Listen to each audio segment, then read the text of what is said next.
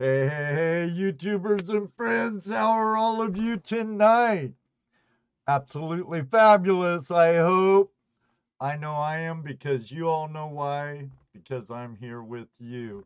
And can't forget my prospecting buddies, Toledo, Jess, and Dano. We have a really good guest tonight.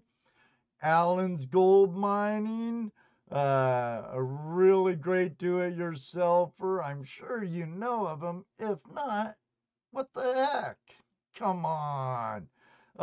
Don't go away, because I'll be right back with my crew and our guest. Hey, YouTubers and friends, thanks for joining us for another episode of Tuesday Night Hangout Live with Toledo Jess, Dano, the Treasure Vixens, and I. They can't hear us right now, but if we start talking, they don't bring us out live without saying anything. Jesse, we're live. Oh, that's what he does. That's what he does. I'm surprised through that whole part you were silent, and then right when that intro ended and I come in, you start talking. They can't hear us right now, but yes, they can. We know what he's doing. He's playing his game. Oh, brother. Hey, everybody. How are you tonight? Hey. How's everybody doing tonight?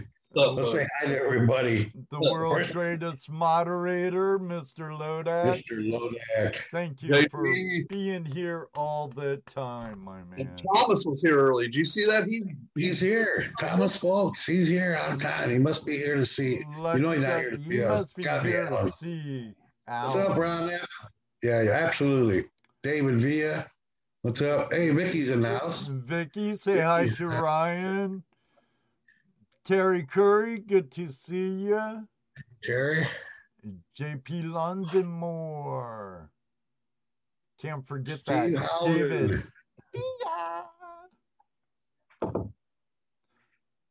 So, what we got? 20 right now? Who else is in here? Nebo Gold, Kings and Queens Stacking. Hey, Ron F.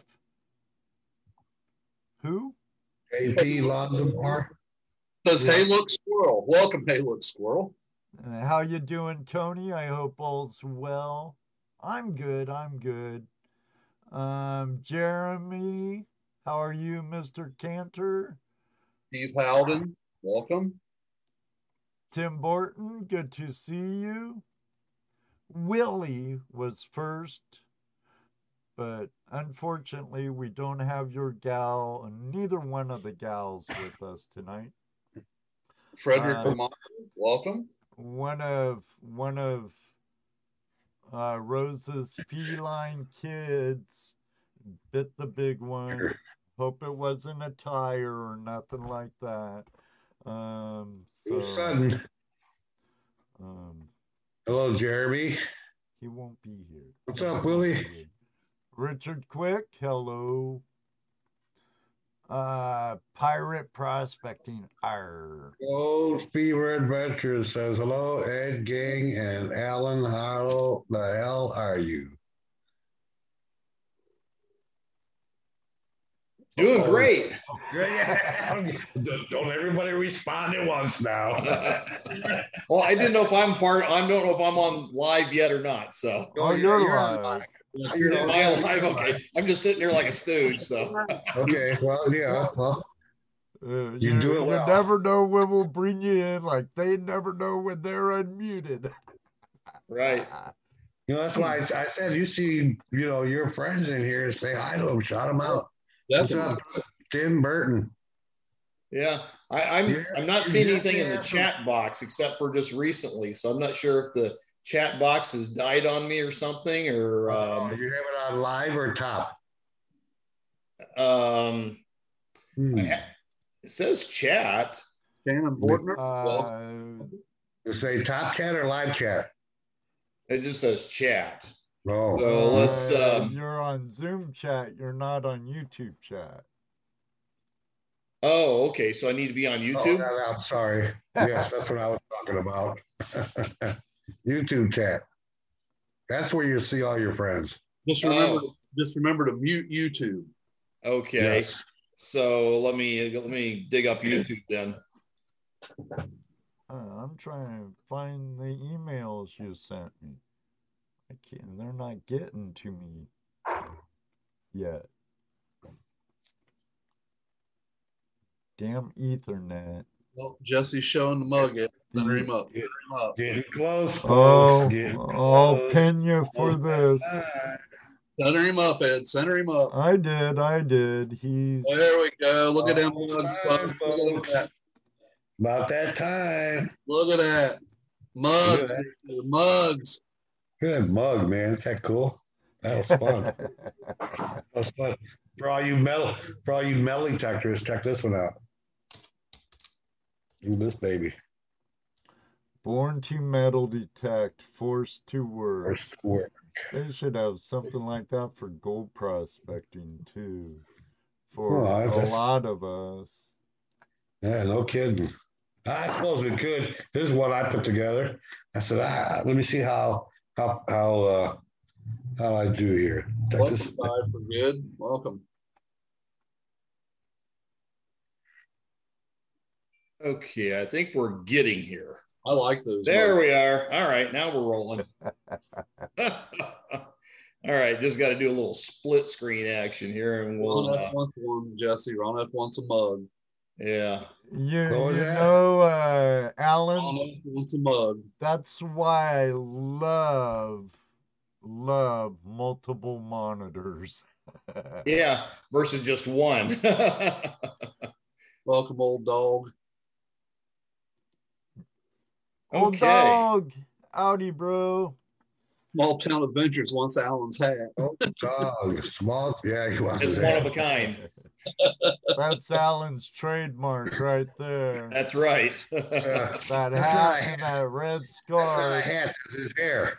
Now, if you guys don't know Allan, and you're do-it-yourselfer type people and interested in prospecting and on a budget, check out Allan's stuff.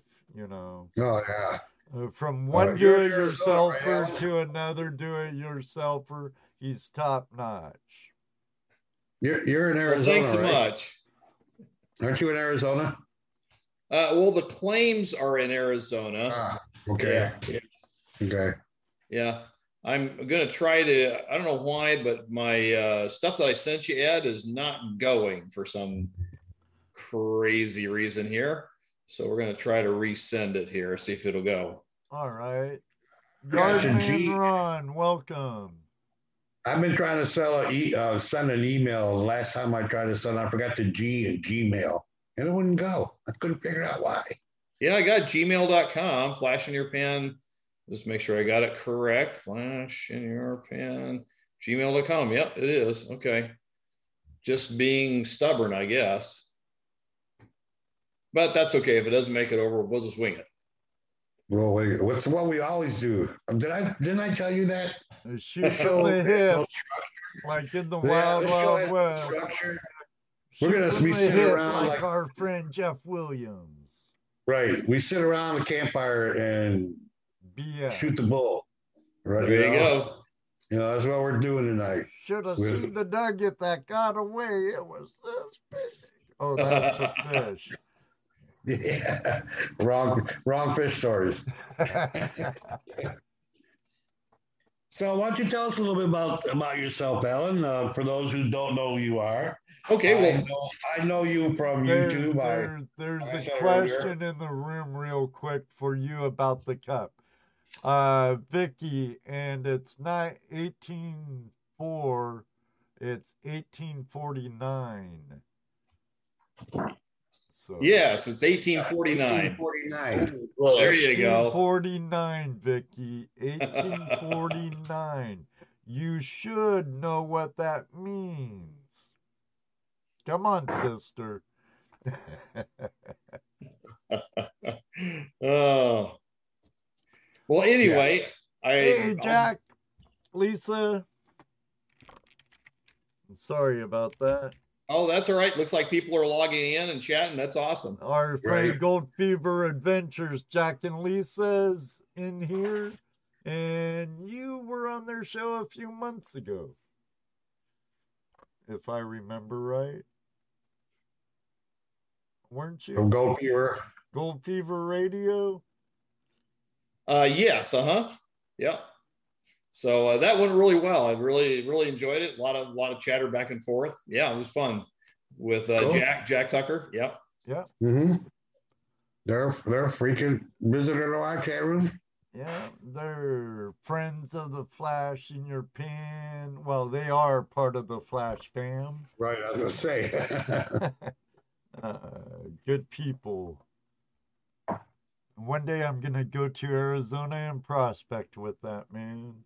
And Yeah, well, actually, when he owned Gold Grabber, he's a sponsor of, well, would it be Prospector Radio or Gold Fever Radio? Sorry, Jack. Gold Fever Radio or I think it's Gold Fever Radio. Yeah. It's Gold Fever Radio, but it would have been a donation from Gold Grabber or Gold Fever Radio. But he donated one of the Gold Grabber Hive anchors to our pet project, Take of That Prospecting Project. So, Where we take out, Jason the Mason's in the house. Where we take out veterans, disabled veterans who are new to prospecting or who want to get into prospecting or who just want to get out of the house, help them do that. So yeah, that's just something that we want to do to show our appreciation and cut that number of 22 a day down, you know. So get them outdoors and yeah. But anyways, back to you. While you're chatting, I'm trying to send these emails over to Ed. So hopefully I'll just not going on. Yeah, I was telling you earlier, I was having that mailing problem. I forgot how to send an email, you know. So yeah, there must be something with the file size. We'll see if this one gets over there or not. So we'll see what happens. Radio. What's up, Bert? You're late. He's only a little late tonight. Yeah. Just a little. Just a little. Yep. What do we have? Jason on here from Flower Gold Wizards. I see somebody saying, "Hey, Jason," or Flower Gold. Our buddy Jason the Mason. Yep. Yeah. GoPro Unlimited is out of here already. J&M Buddy Magneteers. Hello, how are you tonight? Yeah, there he is. What's up, Jason? Oh, hey, Ellie Knows Rocks. How are you doing? Yeah. She met our friend Casey Morgan not too long ago. Oh, yeah? Cool. Casey was a fun guest, fun guest. And Ellie's going to be on our show the 1st of June. I'm really looking forward to having her on. Good, nice. Good. I want to get more women that are treasure hunters on because I say more power to them. Heck yeah. Absolutely. Plus, they're a lot better to look at than stinky, hairy prospectors. You know, like who wants to look at these guys all day when you could look at something like, you know, don't take me the wrong way. So they all understand. Well, I don't know what's going on with this. Like you dig your own hole, man. Just keep it up. I'm stopping digging right now because I won't hit bedrock. The file size might be too big, Alan. Tell you what, buddy. We'll have you on in a few more months, maybe 6 months or a year or something. And we could communicate more about that, you know, and you could send me the files and then Sure. I'll have them.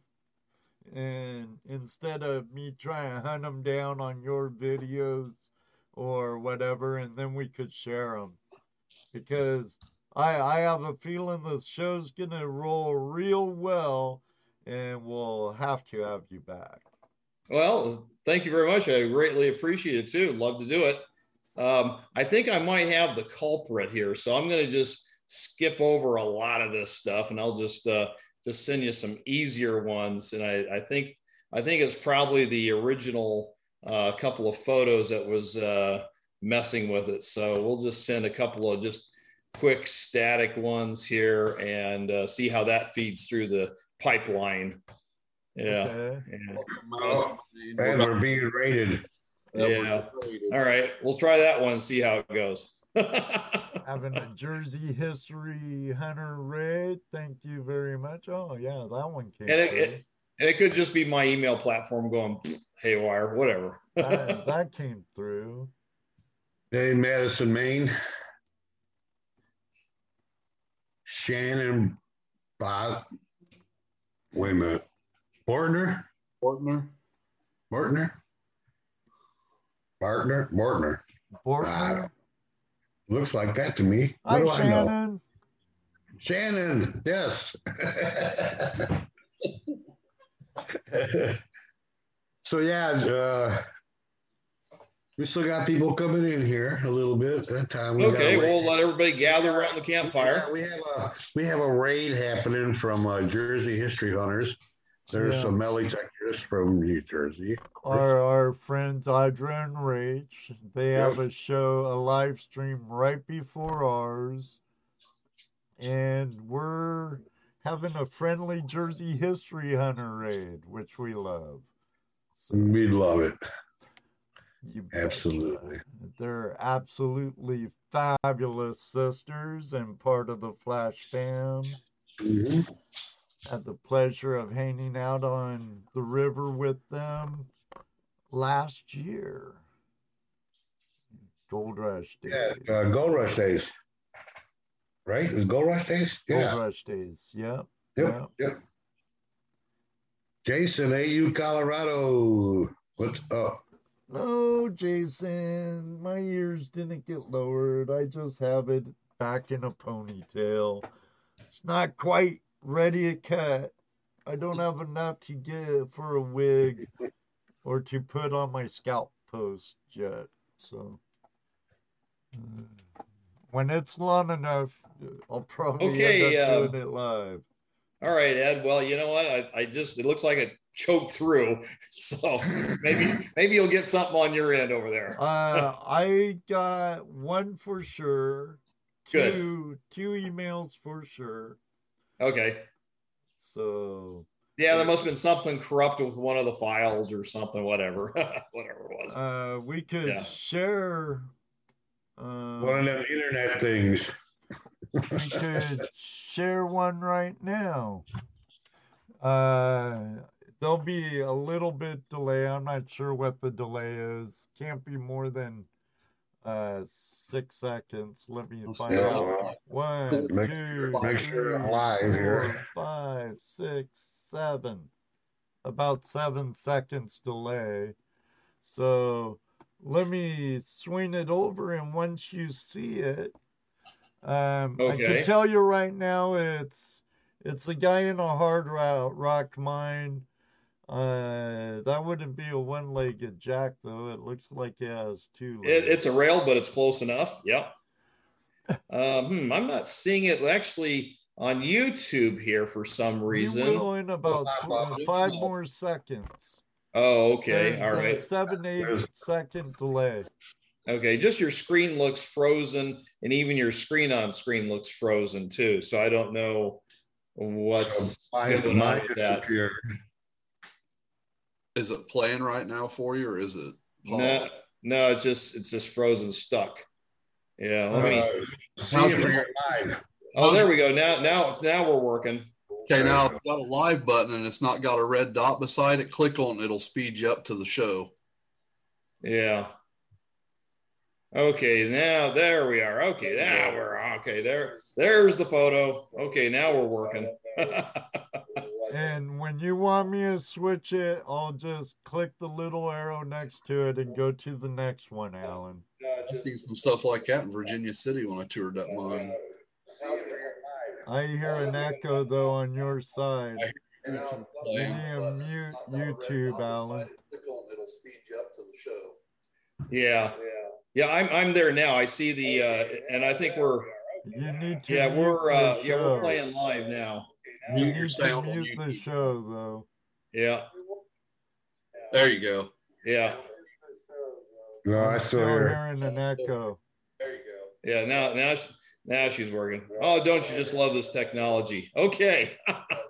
We have an echo though, Alan. You need to mute YouTube.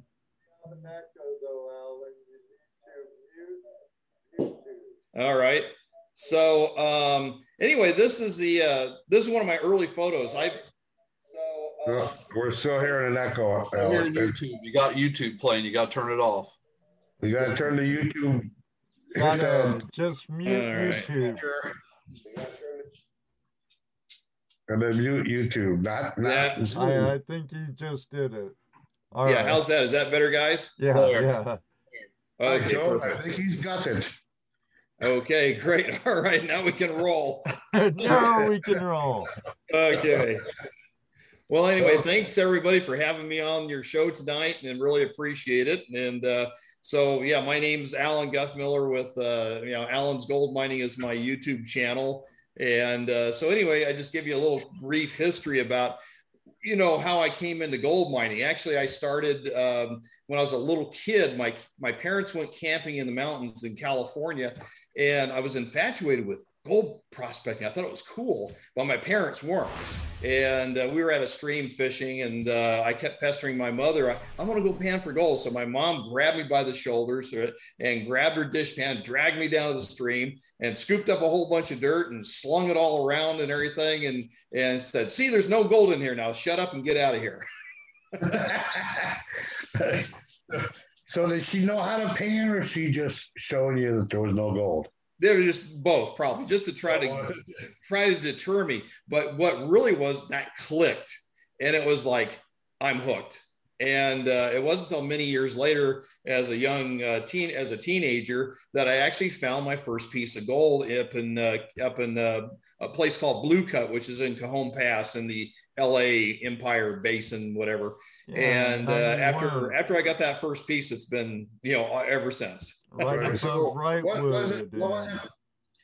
it that piqued your interest when you were a little kid there with your mom? What was it, the history of it, or just the treasure hunting aspect of it? You know what it was? Well, yeah, because when I was a kid, we were studying about American history and discovering, the American River and Sutter's Mill and all that kind of stuff. Right. And so as a kid, and this is like probably, I don't know, 5th grade or something like that. And we were studying this stuff. And I was like, oh, this is really cool. I like this history. They don't teach that today. No. Heck no. But yeah, exactly. But after that, I was hooked. And then from there, it's just been developing. So the picture that you see there is actually yours truly back in the early 80s. I moved to Nevada to go to school to get, to UNLV, a college degree. And I hooked up with a couple of guys that were actually mining for gold. And so we actually had this hard rock mine just outside of Searchlight, about 10 miles to the west. And so there's me, running the drill rig. We were punching 4-foot holes in the rock. And so we had this tunnel going. We actually tunneled all the way through the little hillside that we were running through. And we were getting about maybe 1/4 of an ounce of gold to the ton. So we were doing pretty good. We actually made the tunnel big enough we could drive a small tractor in there to muck out the material. And then we had our own crushing plant and sluice and shaker tables and stuff like that to get the ore out or get the gold out. And we, we didn't make any money to get rich off of, but it paid for all of our equipment, our explosives, and everything else. It pays for everything to do that. Yeah. So that was kind of one of my, besides placer mining. Now, this is for those of you who don't know, lode mining is where you're digging a tunnel like here. Placer mining is where you're digging in gravels in a stream bed and stuff. And so the lode mining here is what we call primary enrichment, and then placer deposit is secondary enrichment. So those are the two different dynamics and requires different equipment. So yeah, and if you want to click through the pictures there, I think there's probably another one of me probably lighting the fuse or something like that. Whatever. Yeah. Literally lighting a fuse. Oh yeah, literally lighting a fuse.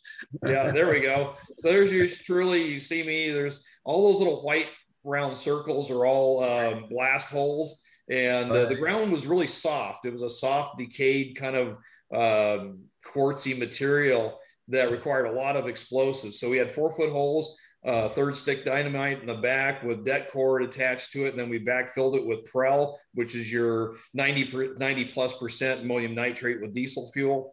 And so we backfilled all the holes, and then we attached it all to a cap. So we'd shoot out the waste first, and we'd shoot out probably about 4 tons. And then we drive the tractor and muck it out. And then the vein was up on top, up high. And then we had charges in there, and then we would shoot out and drop the vein, and then go ahead and send that to the plant for processing. So the process was to get the material out from underneath the vein and then drop the vein down in your tunnel. Right, exactly. And then run the tractor back in there and muck it out. Yeah. Cool. And there was times where you could physically see the gold on the vein. It was the coolest. I mean, we had one that was probably at least several inches long, but it was thin as tinfoil. So that was a lot there. And it just so happened the rock fractured right along that shear zone that separated the gold, so you can see it. Yeah. That'd be and really cool. It was fun. And go to the next picture. I think that one's probably got one of the charges going off. Yeah. Yeah. Kaboom. Fire in the hole. There we go. Fire in the hole. So that's just one of our shots there. And yep. So that's pretty cool. It was a lot of fun. And when you have that much explosives going off, I don't care how used you are to it, it still makes your heart skip. Oh, yeah. I bet. Yeah. That's cool. Yeah. So that was we did this for a number of years. And then of course the ore played out, and I did some drilling. I bought a drilling rig. We punched holes all over the place trying to see if we could locate the vein. Never could. So it looked like that was pretty much done. Cool. So cool. But anyhow, I've always been involved with placer mining, and I always loved dry washing or working in a sluice, in a stream. So I've had many years of experience from back in the 80s all the way to now. And, gold prospecting really isn't my main hobby. It's actually my third hobby. Aviation's my first hobby, and astronomy is second. Gold mining is third. Pilot? Are you a pilot? Yes, I am. Oh, please, if I'm ever in California, Arizona, or Nevada, please take me flying. Well, I'll be honest with you, I'm not current, so I'd have to go up and redo all my currency things when you get a pilot's license, you never lose your license like a driver's license, but you still have to go out with an instructor, get current, do all the stuff, insurance, blah, blah, blah. And I used to also fly gliders too, do a lot of soaring and stuff out here in the desert. Same with mechanics. Flying. Love it. I don't care how big the plane is. I love it. It's awesome. Absolutely. Same with your mechanics. They get a license, it's theirs, but they have to recertify, keep it up to date. Yeah. Yeah, so I used to rent. It was easier to be in a club and rent than it was to own your own plane. And so that's primarily what I did. Yeah. But I've built airplanes, both models and real. And also I've I built and designed telescopes and optical systems. So when it came to building mining equipment, I had some engineering qualities that I could transfer over to making some of the stuff. So I don't know, Ed, if you want to show that one picture of me standing with my, Sure. blue bucket trommel system there. I have it And queued up now. yeah, and that one there will kind of start it off. Out here in the desert, it's really hard to try to mine for gold, especially you end up with areas that are full of clay, and it's really hard to run a dry washer. And the physics behind a dry washer only allows you to get about 60 or 70% of the gold, even on a really super dry day where you have your moisture content's less than 5%. So, and the physics, and I won't get into the physics why, but I have a video on my YouTube channel, how to improve your dry washer recovery, that I get into the physics of why and how dry washers work. But so I wanted to recover more of my gold. So the best way to do that is with water. Okay. And running a sluice, because with a sluice, you're working with gravity to track gold. With a dry washer, you're kind of working against gravity. And that's one of the physical problems, because you're lifting the material above and over the riffles while you're carrying all the little small pieces of gold too, as well. And if you ever notice that when you do run a dry washer, you get nice little pickers and pieces and all that, but you really are vacant on the fine stuff. So when you run a sluice, you're collecting all of it, at least 98%, 95% of it. So, but the problem with a sluice of any kind is that it requires water. Well, there's no water in the desert. So, you got to haul your water in. Yeah. And so that started the ball game rolling, where I wanted to design a system that a weekend prospector could take out with minimum amount of water and run lots of yardage and get gold. I mean, at 95, 98% recovery rate. Right. And so that's what kind of got it started. And so I made this trommel out of plastic buckets and stuff, and screen, and a lot of supplies you can find at a standard hardware store. And so anyhow, and it runs off of a 12-volt windshield wiper motor that turns the whole thing. And it's pretty neat. And so I made a video of this, and I stuck it onto YouTube. And this is like 5 years ago. And yeah. And I went, I thought, okay, maybe a couple people will watch it. Maybe I'll get 100 people, whatever. And when I crossed the 100-person line, I thought, well, this is cool. And then when I got to 1,000 people, I was like, oh my gosh. And then when I got up to 10,000 people, I was freaked out. And now this video has got almost 600,000 views. Nice. Nice. Yeah. And so it launched my YouTube career from there, So I started building and adding and doing modifications to this. But if you want to go to the next picture, you can. There it shows the more of the full layout of the trommel system. Wow. Right. Because one of the things that I hear, things that I hear from people out there in Arizona is their inability to get out and do dry washing unless the ground is thoroughly dried. I mean, otherwise they got to do a bunch of other work to get it to dry out before they can attempt to run a dry washer. Yep. And then I go, well, why don't you just take water up there? Well, because the water don't last. It just gets too muddy. You can't use it. Yep. I try to evaporates and what gets lost in your tailings and right. I try to direct them to your videos. Yeah. But you know how some old miners are. They don't want to listen to nobody that's new. They don't want to. Well, I'm not new, but not necessarily new. Innovative, let's say. Yeah. I always put it to Ugg when he invented the round disc, and then decided to put a piece of wood through it and ride it. He made something different out of something that was already made. Yeah, exactly. That. That's how innovation happens. That's keep right. adding and modifying. You can't just invent the wheel and not go anywhere from there. So we're always in that process. And I saw this, I'm going, there's the answer right there. I don't know why. Do you think that something like this could be expanded into a more commercial viable operation? I think, oh yeah, definitely. Although my main focus right now is hobby prospecting and prospecting. Right. You know. So go ahead and explain what you got there, because I already know what it is. Oh, okay. Well, we kind of skipped over the trommel, but that's okay. Yeah, I'll go back to the trommel. Go Yeah, back to just the go back because just it all real works quick. together. Yeah. Then we'll get to this one. Okay. Yeah. But anyhow, I wanted to have a system where I could actually recover the water as best as I could.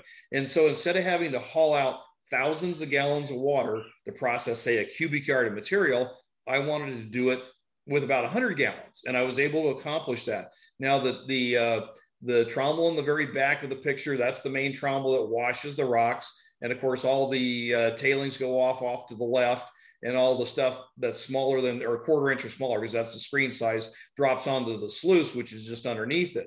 Then everything flows down the sluice, and of course the gold gets trapped in the riffles. And then it flows to this other trommel that's in the foreground, and that's a dewatering trommel. And it has a 60 mesh screen. So as it's tumbling around, it's tumbling all the slurry that's coming off the sluice and separating the water from the solids. And of course, the solids come out the end into the tailings. And of course, yeah, thank you very much. Yeah, the water then drops in the tub that's down below.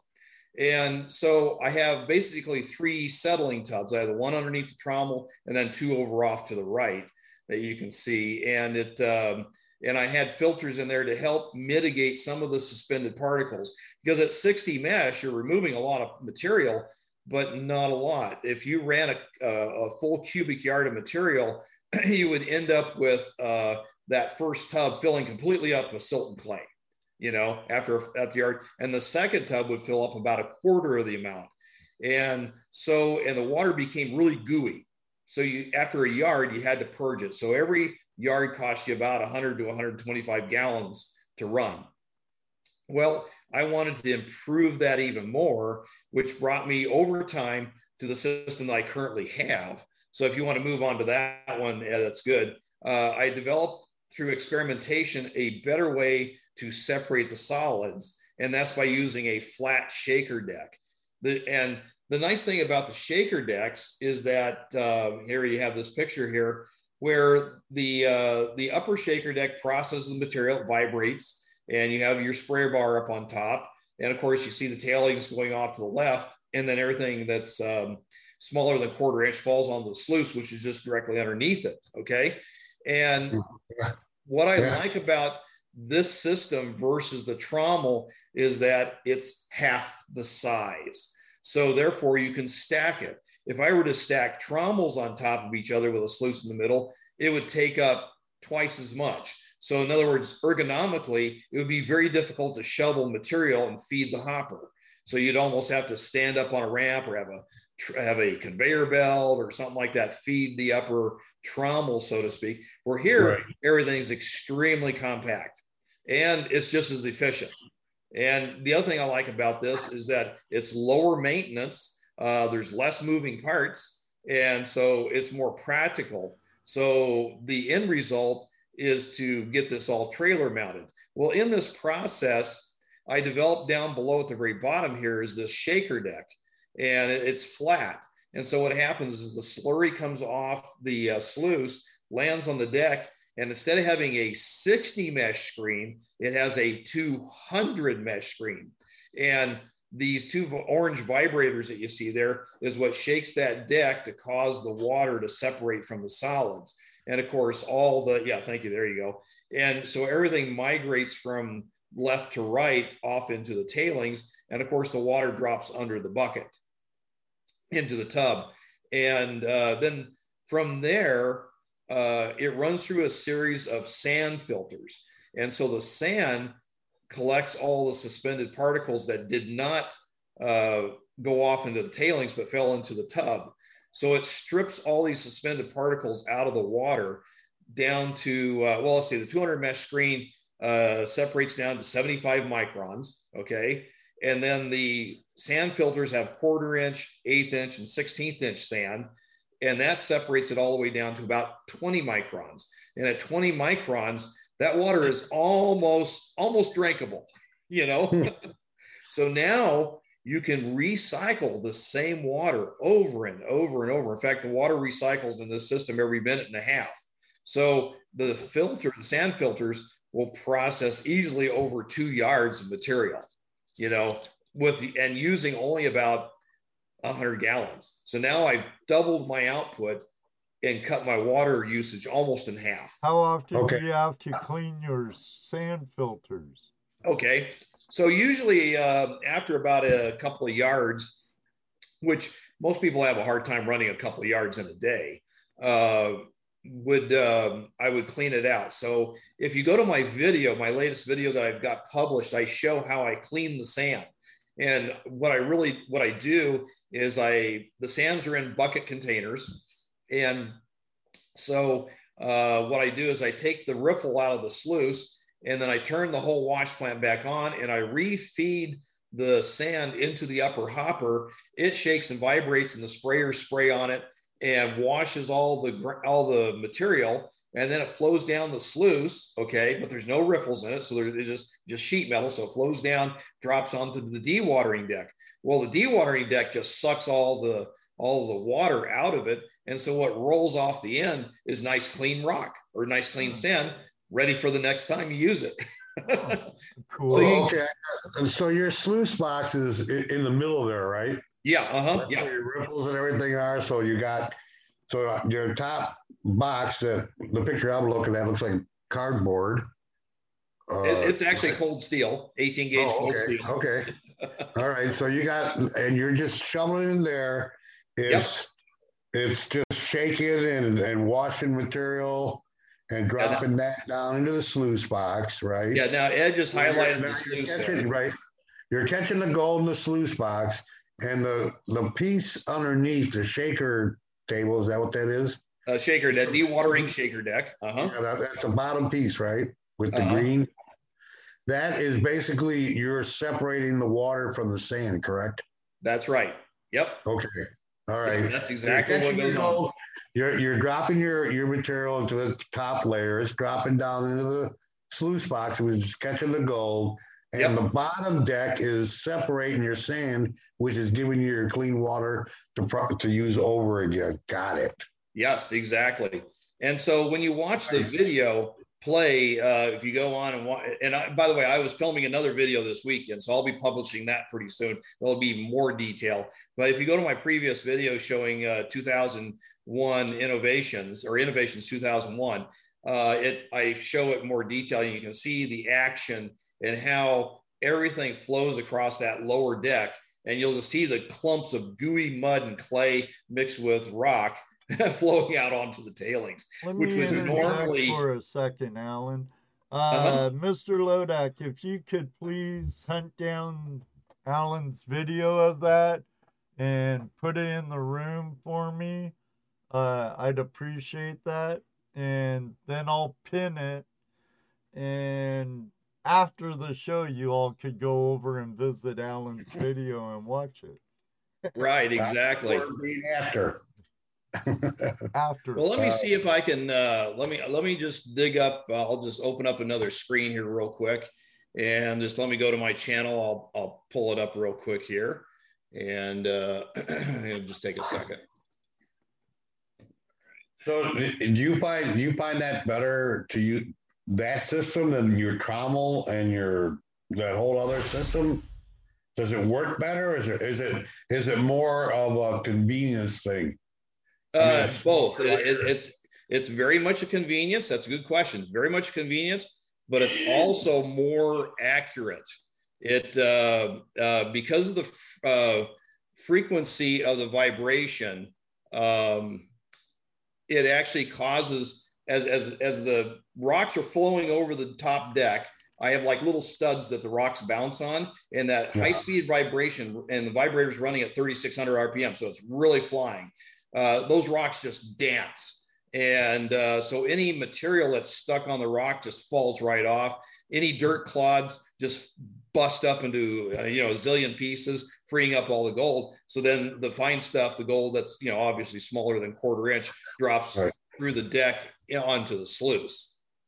All right, that link that's posted at the top of the chat is the link to the video, I believe. Okay, so there, I'm going to just put this in the chat.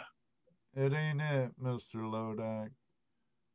Here, let's okay, there's my YouTube link right there. I just put it in there, Allan's Gold Mining, and that's the link to that video. So if people want to copy and paste and save it for later on their computer, it's in the chat window there under Allan's Gold Mining.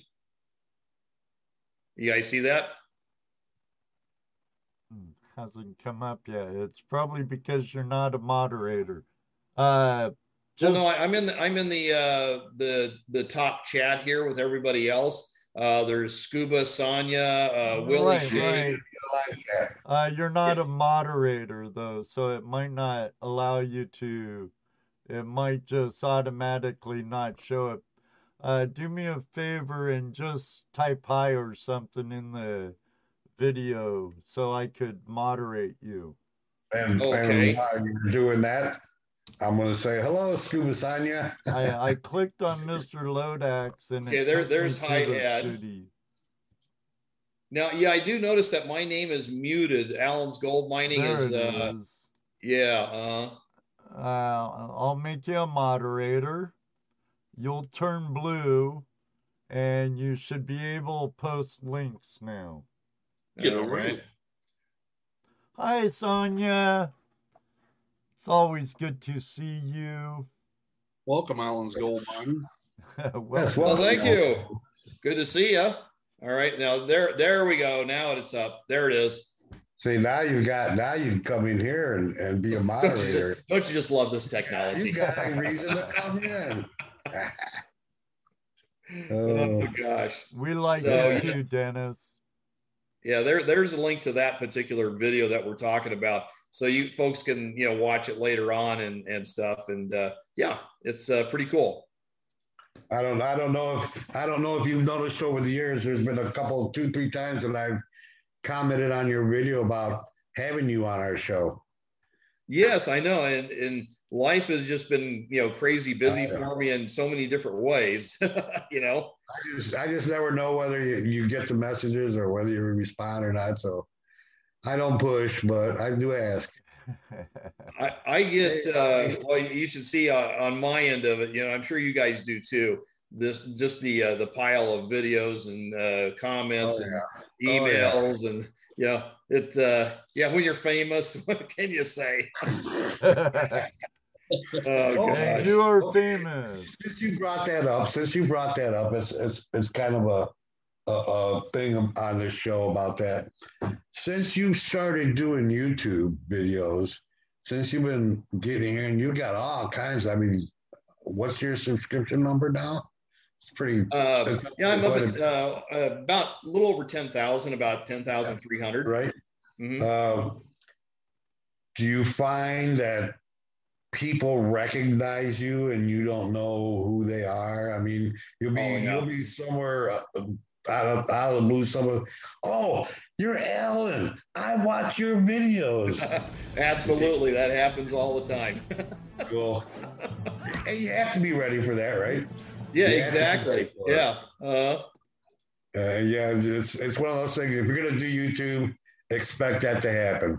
Right. Yeah. And if you don't want it to happen to you, don't show your face. That's right. Well, let me tell you, it's as I get more popular. You go to the gold shows. Of course, there hadn't been any last year, but people recognize you. And of course, I'm dressed in this get up anyway, so it's obvious. But you know what? Let me tell you something. A real quick story that was really profound. I work in a hospital, okay, and I work in a cardiac cath lab. I do X-rays of the heart, put in stents, put in heart valves. I do all that kind of. That's my main job. So I'm in the elevator. And this nurse gets on the elevator with me, and I'm dressed in my surgical attire, and I got my hat and mask on and all that stuff. So all you see is my eyeballs. All right. She looks at me and goes, "You do videos on YouTube, don't you?" And I went, "Yeah." And she goes, "My husband really loves your videos. You do gold mining, don't you?" And I'm like, "Yeah." Because that was going to be my next question. Wild that somebody would recognize. That was going to be my next question. Like, what's the most obscure place you've had somebody come up to you? And obviously, that's got to be it. That's got to be in the elevator at the hospital. You know, right? Yeah, I know. Yeah. So yeah, if you're going to be doing YouTube, you're going to show your face. Expect that to happen at some point. Yeah, it happens to everybody. Well, and then some people call me Benny Hill, you know, and somebody thinks I'm on Toy Story, Yes, you know. absolutely. Believe it or not, Benny Hill was my nickname in college, so I do carry that trait.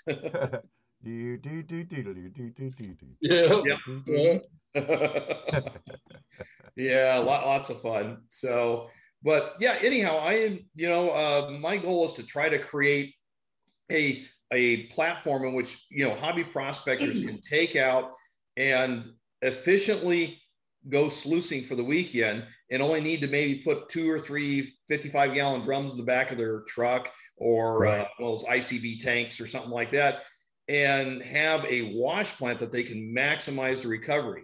Now, don't get me wrong, I'm not against dry washing at all. I love dry washing, and it's a great instrument for prospecting. So as soon as you find a good spot, then it's time to move the wash plant in and really make a killing.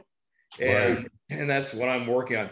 So my end goal is to create a wash plant that's actually trailer mounted. So all those things you see there, the upper deck, the sluice, and the dewatering deck, will actually rest on a trailer. They'll be factory set at the right angles, even though they can be adjusted slightly, but they'll be factory set. So all you have to do is wheel the trailer out to the dig site and then just jack it up a little bit to get it level, and then throw the tubs underneath the trailer and basically fill it up with water, and you're ready to fire it up and let it go. And then if you want to move, you just simply take it off the jacks, wheel it over to the next dig site, set it all back up, and it takes like maybe 10, 15 minutes, and bang, you're ready to start mining again, you know? So that kind of begs the question. So you started off as a DIY guy, making stuff to make your life easier. Yep. Not thinking about industry, not thinking about product, not thinking about that, just making your life easier. But now it sounds like you're looking at a self-contained unit that you can sell and buy. Yeah, exactly. That's where I'm going with this. Okay. So what you see here is basically a prototype, or not prototype, it's a test model for the trailer mounted prototype. So the trailer mounted prototype will be next. And I want to use this unit for a while. I want to beat it up and see what breaks, because that's key, and so that way I can figure out what needs to be beefed up and what areas, so I can get some kind of durability out of it. And before I can sell this thing.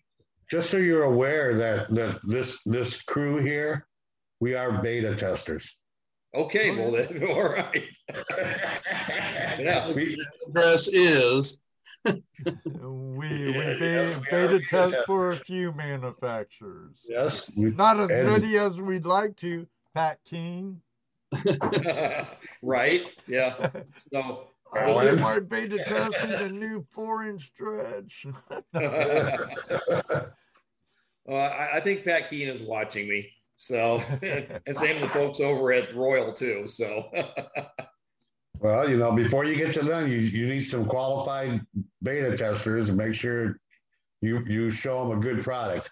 Well, that's interesting, because my friends who are working with me on this have the same philosophy. Is that, I'm making it so I understand it, but I want the public on how to understand it. So beta testing with people who are, they never touched this thing before, and they wheel it out and make it work.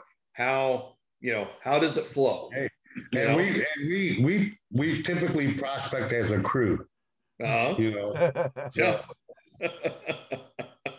And we'll work with you. We'll definitely work with you, because that sounds, that's why I was asking a lot of questions. I want to know what you're looking at and what you're planning on doing, because it's I like trommels, but they just seem like a lot of work, especially when you're talking to someone like me, who is only looking at like going to a small creek, carrying stuff into quarter mile up the creek or a half mile up the creek, but not wanting to drag a trommel up, or not you know, Right. just something that's going to be convenient for a 70-year-old man to be able to dredge around and set up and a bunch of his buddies hang out and run a piece of equipment. Right, exactly. Well, that's my goal, is to build something that is lightweight on a trailer. You just simply unhitch it from the ball and you literally can wheel it to your dig site. Now, everybody's dig sites are different. You may need a winch to get it down a hillside or something like that. That's up to them. But personal preference. yeah, but to provide a product that you can actually maneuver easily and then set it up and then keep your generator in the back of the truck bed and your tank in the back, and so you run your power and your water hose down to the unit, and boom, Right. Well, see, that was a key right there. It has to be something that can easily be pulled up to the creek, or with a little effort can be lowered down into a valley or across the stream, or sure, good for everybody. Right. Exactly. So yeah, we'll put it through its paces. Well, I appreciate that very much. Yeah. So yeah, that's kind of where I'm like I say, I'm eventually going with this thing, and it is so unique. I appreciated everybody's comments on my last video because it really created kind of a storm. And I mean, there was a lot of questions. There's still questions coming out. And the idea of it being stackable like that is pretty cool. Yeah, it's just like Mike Pung's gold cube. It's all stackable. And so I give him credit for designing something like that. And so I'm kind of following that lead. Yeah. So, but your system is more geared towards recirculating, right? Exactly. That's what your ideal situation is. Yeah, being able to retain that water as long as much as he can for the environment he works in. Unlike where we are, we have plentiful water. Right. We have plenty of water. That's true. Yeah. And of course, in the desert, where it's easy to find gold for the most part, it's hard to bring in the water. You're real lucky if you have a brook or a stream nearby. But usually when they're running, the ground's too wet to dry wash, but at least you can wet wash. Well, and that brings up another subject too, is that with dry washing, it's very seasonal. In other words, you got to wait till summertime. Well, it's hotter than Hades out there. And, so either you're mining at night or you're really sweating a lot. And with a wash plant, you can mine all year long, as long as your water doesn't freeze, you can go for it. Yeah. Right. So yeah, you don't have, you dry washing. Okay. Storm comes in, dumps a lot of water. And then you go, okay, I'll give it 2 weeks to dry out and then I'll go out there. Well, within 2 weeks, another storm rolls in and dumps more water, It's like, you can't win, Yeah. You're under the thumb of the weather, as opposed to your system there. Yay, it rains. I got more water. It's actually better. Right. Absolutely. Yeah. So, I'm hoping that this will encourage a lot of folks. And I'm trying to develop a product that's be simple, that the weekend prospector can really take advantage of, maximizing their gold recovery.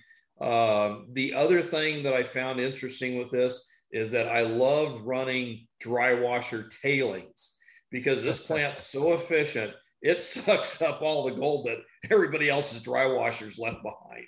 And it's so funny to go in behind somebody's machinery and scoop up their header pile and their tailings pile and run it through and go, look at that. Wow. No, this nugget. Yeah. Whose nugget's this? Somebody lose a nugget? Here, let me share some of your gold from sure, absolutely, equipment you use. This is some nice chunky desert gold here too. Yeah. Some gold porn for all of you out there. Children, cover your eyes. Yeah, let's see if we can bring that. There we go. How about that, folks? Pretty good, huh? Yeah. Now that's really coarse. Where I'm at, the gold is extremely coarse. I'm extremely close to the source. Actually, the geology in my area is mostly hydrothermal type deposits. And so there's springs that have come up over, hundreds of thousands, millions of years, right, and deposit. And there's a lot of calcium salts, a lot of caliche, and most of the iron is pretty well oxidized. And in fact, some of the nuggets the larger nuggets you get, you end up with nuggets with square holes or impressions in them. And that's because the pyrite, the pyrite is oxidized, and what's left is the impression. And the piece of gold hasn't rolled anywhere. So it just sits there coarse, and everything else is falling off of it, Sure, so those three pieces up there have not traveled at all, have they? Not a bit. Not probably, if anything, maybe say 100 feet, couple 100 feet. I don't know. Look at those beauties. They've traveled a little bit. They're not, feathery, but that one's pretty too. Yeah. Some of the now that in it still. Now the biggest. Now this photo is a little deceiving, obviously, because it's a zoomed in picture. But the largest chunk of gold there is 3/8 in diameter. Okay. So it's not like it's super huge, but that's the stuff we get. Hey, I'll take it all day long. I'll take all of it all day long. Oh, yeah, you betcha. I can't show me a prospector that will throw back any gold they find. That's right. We'll take it all. I'll say 2 toes. Yeah. 2 toes. Well, Gary, on the other hand, he throws them back and comes back and gets their older brother. He says he does. Bigger brother. At least he says he does. I've never actually seen him throw any back. Yeah. But we've only been on the river with them once. That was enough. I don't think I've seen videos either. I don't think I've seen it in videos either. I've seen him say it. Right. Well, isn't it true that you take your gold and you go out and plant it and grows more gold? That's what I heard. Well, that's what those Yuba guys say. They throw back the small stuff and let it grow. Let it grow, yeah. I thought gold worked differently than that, but who am I to say? Are there? Where else have you prospected besides in Arizona? Have you been like other Alaska or any other places? Yeah. Well, okay. Here's the little inside whisper story. In fact, I don't know who else is on this thread right now that's maybe been solicited, but I got contacted by a Hollywood producer about 3 weeks ago and had a cast. They want me to be part of a gold show, reality TV show of going up to Greenland this summer and mine on a new gold deposit. And so I had my casting interview a couple of weeks ago and just waiting for word if it's a go or not, Yeah, good luck on that. Good luck on that. Yeah, so it's going to be called Frozen Gold, and obviously they're going to compete with all the other gold shows out there. And so they're basically soliciting a lot of the other YouTube, gold miners and other sources. They're making the circus. I think Jason was approached too, wasn't he? I remember a Flower Gold Wizards. I wouldn't doubt it. Yeah. And Jeff Williams, and I think because they didn't tell me who, but they said there's a couple of Canadian guys. Well, that comes up with what's his name, Pauly and Dan Hurd. Those are the first 2 big names that come to my mind. So I'm sure they probably got tapped as well. So yeah, we'll see. We'll see what happens with this, and I know they're working all of the logistics and everything, so it'll be fun. Ray Roos sounds like they contacted him. A lot of those emails I don't reply to because I'm unable to do anything like that at this time. You gotta be like some of them will ask for certain type of prospecting. Are you traveling around the country? Are you, is that your life that you go from here to there? That's what they're looking for. And then other ones are looking for, come like what your opportunity there, which is really cool. Yeah, so it's more than one out there doing this because I guess gold is a big thing, huh? Yeah, yeah, they're trying to capitalize on the interest in the market. Right. Well, I mean, in all reality, that's what got me into it. I retired watching TV at night, come across Gold Fever Yeah. on the Outdoor Channel and saw it a couple times, and Mm-hmm. you know, then I saw him. He was in Ohio finding gold in Ohio. I'm going, wait, I'm in Ohio. Isn't that I'm only amazing? I'm only a couple hours away from where he was at. I'm going to check this out, and I checked it out, and here I am. Yep. Let me say hi. Here, let me say hello to one of our Australian friends, Nikki. How are you tonight? She's from I'm down under. I'm impressed with you know, what kind of gold you find back there. You know, and you know, I mean, Ohio and Wisconsin. You know, Jason Flower Gold Wizards. He's out there pounding away at it. A couple other guys are fine. And what is it? Appalachia Prospectors. There's another couple of guys Oh that are yeah. out there. You know, just amazing. Well, it's. I mean, when in my mind, the way I see them, I watched Gold Rush. Well, the first few years they came out, and I'm watching them doing test pans, and I'm watching them dig in, and I'm watching them find gold, and I'm going, I do a test pan, and my gold is small like that, and is about 20, 30 pieces in a test pan. Yep. I bet I can find as much gold as they do. The only problem is I can't move the material they can move.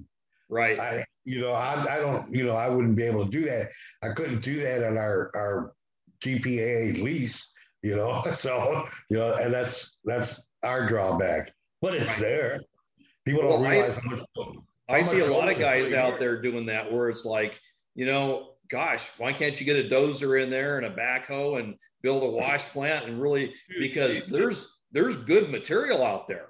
Yeah, you know how many times we sat around the creek fantasizing getting a backhoe in there and running a big, huge monster dredge. What we need to do is find a good end moraine area and do some sampling, but we need to talk about getting our own lease.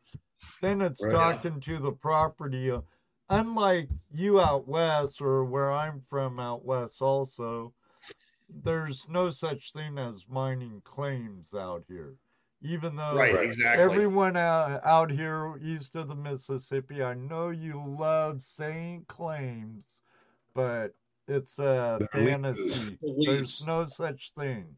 Right. It's a lease or a permission. Yes. So, what we're limited to a lot of times our leases are floodplains. And they're leased from farmers. And no, they don't want beyond the green belt disturbed at all. They won't let us build you can't get in my field and stay off my corn and beans. Right. You're not going to run that little bucket line dredge down the creek. Well, and I think if Jason from Flower Gold Wizards is still watching, I marvel at what he's doing.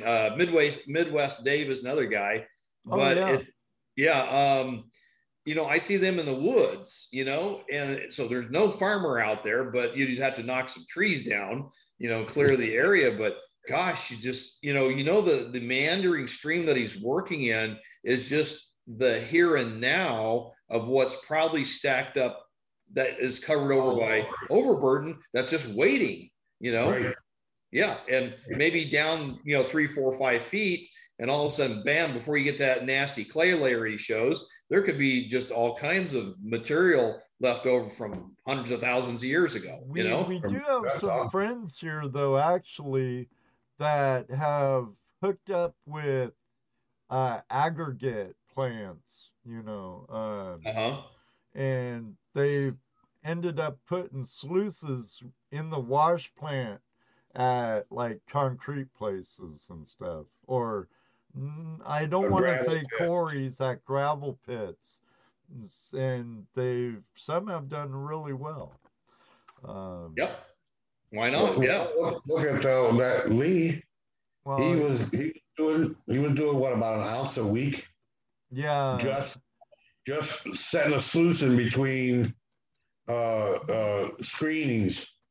You Between might the have shaker met screen. you Yeah. might have met Lee at gold shows out west. Him and his brother had the gold.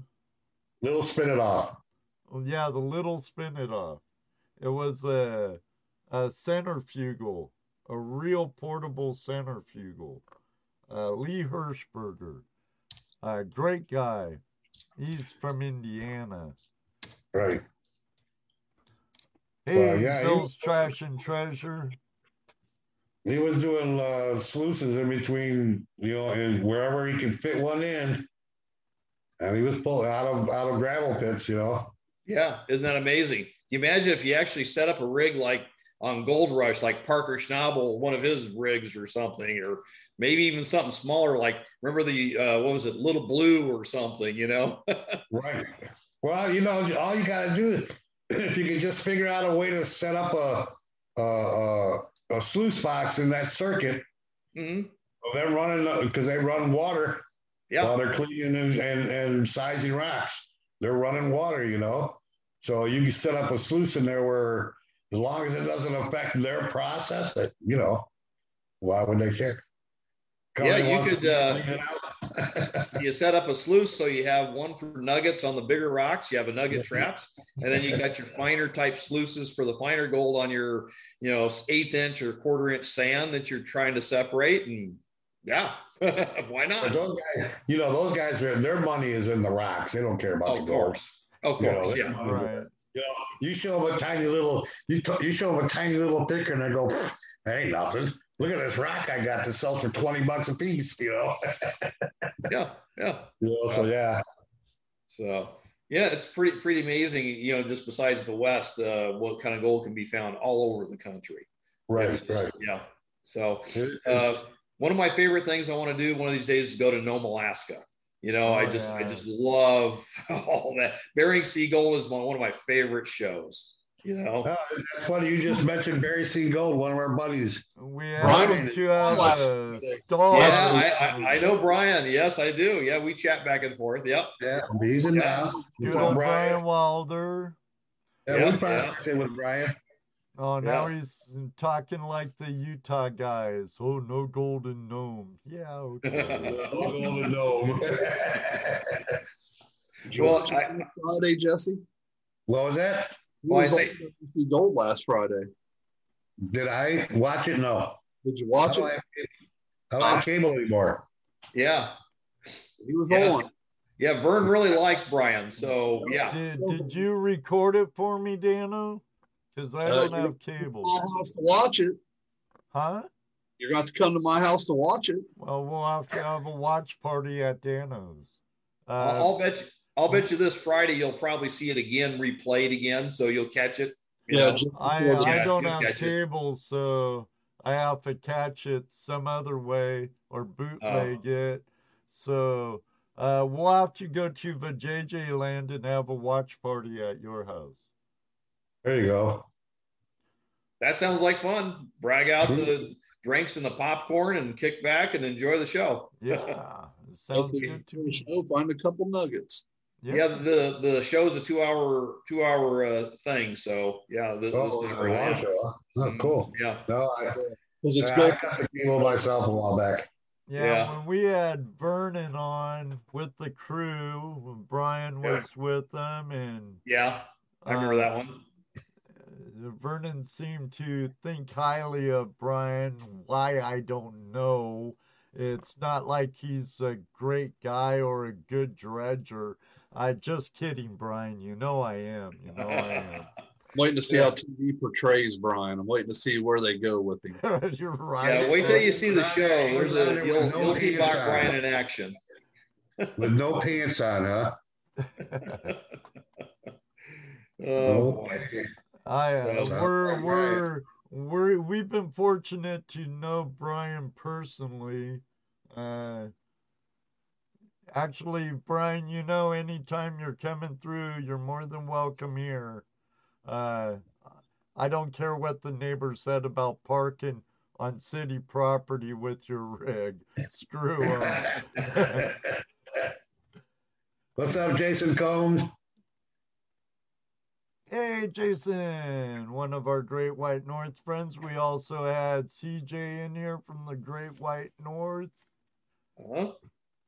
Actually, Jason just had a birthday yesterday, I believe it was. Happy belated birthday. Happy birthday. Even though I said happy birthday to you yesterday or the day before.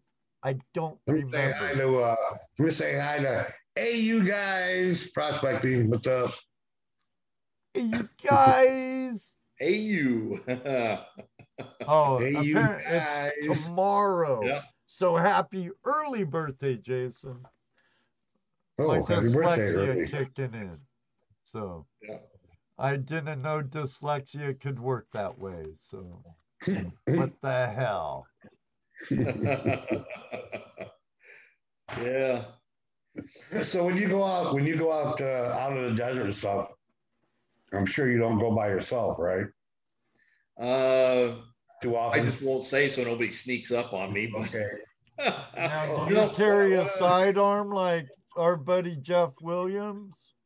I don't wield it around like Jeff Williams, but you know, one of the things that we always ask about. you know, One of the things we always ask about is, have you ever had any scary or dangerous things happen to you while you were out there? No, it's really amazing. I've been well blessed going out there in all of my gold prospecting adventures. Never have had an issue, and I meet people all the time. In fact, this weekend, I'm out there working the claim and I had 6 people come up to me and, they're all, subscribers and they're like, wow, this is great. Got to meet you. They're all excited. And 2 women, that are prospectors came up, for the same thing. And it was, kind of fun, but I get that all the time. And most of the people out there are pretty cool. You hear about some people that are kind of a little off and you just kind of just stay away from them. And they're more reclusive anyway. So, they're not going to come over to you anyhow. So, yeah. Right. But you know what? It did develop some friendships. I have a story that I was new to the area and I thought I was on BLM land because there was no claim markers. And I just got my little dry washer. And this is many, many years ago. And I started setting up and I started running in this little stream. I saw this exposed bedrock. And so I started sucking up the vacuum and running it through the dry washer. And I was finding some little bits of gold. And all of a sudden, this guy pulls up next to my setup and everything and says, hey, what you doing? And I says, oh, I'm doing a little prospecting. He says, you're on private property. And I just sunk. I was like, oh, crap, really? Oh, and he happened to be the owner. And I told him, honestly, I thought I was on BLM land because there's no markers or anything. And he says, no, the BLM land was actually on the other side of the dirt road. So the dirt road separated the two. I was just off. And I says, well, I'm sorry, I'll pack up and move on and I'll go across the street and mine over there. And he says, no, go ahead and keep mining. And and I showed him my gold I was getting. And he said, oh, this is cool. And so we shook hands and everything was all right. He could have shot me. Yes. It was all right. And then I met up with him a few weeks later and he told me, he says, Allan, I saw that wash and I went down there with my metal detector and I got this nice nugget just downstream from where you were digging. Nice. And we have been friends ever since. Cool. Yeah, it's great. So do you metal detect at all? I don't do a lot. I have a gold bug too. I've had for eons. Uh-huh. And I'm really looking at those monsters, but I use my gold bug primarily for scanning my tailings. So especially my header tailings, because I'm only screening down to 1/4 inch. So anything larger than 1/4 inch goes out on the header. Right. So I always scan that. So if I have a nugget that's larger than 1/4 inch, well, the gold bug is just going to scream when it sees that. So, but I have yet to find one. That's good. That's good. Yeah. Unless your metal detector isn't picking it up either. Yeah, no, it's working because I have been on my area where I'm digging, and I have found little nuggets that are 1/4 inch and a little bit larger. Right. One in particular was down 3 inches in solid caliche. I mean, solid. And so I had to chisel it out to get to it. And then I've got other nuggets that are probably a dime size nuggets that I found in the same area that I'm working. So Cool. they're out there. Yep. Yeah, sounds like you need at least a monster. Yeah. Oh, I think a monster would be more accurate than what I'm currently using. Absolutely. Yeah. Which gold bug are you using? What was that again? Which gold bug are you using? The gold bug 2. Oh, okay. The 75, what is it, 75 hertz or whatever? Yeah. I hear that's a pretty good machine, though. I have the Fisher Gold Bug Pro, which... Oh, okay. The gold bug, I was out using it 2 weekends ago, and I was finding little tiny pieces of frayed electrical wire that was maybe like a 1/2 inch long and like just tiny diameter. Can't even measure it. And down in the soil about 3 or 4 inches, and the gold bug is screaming at it. So it's finding stuff. Yeah, well, that's good. Yeah, it's fine. Yeah, that's good. Yeah.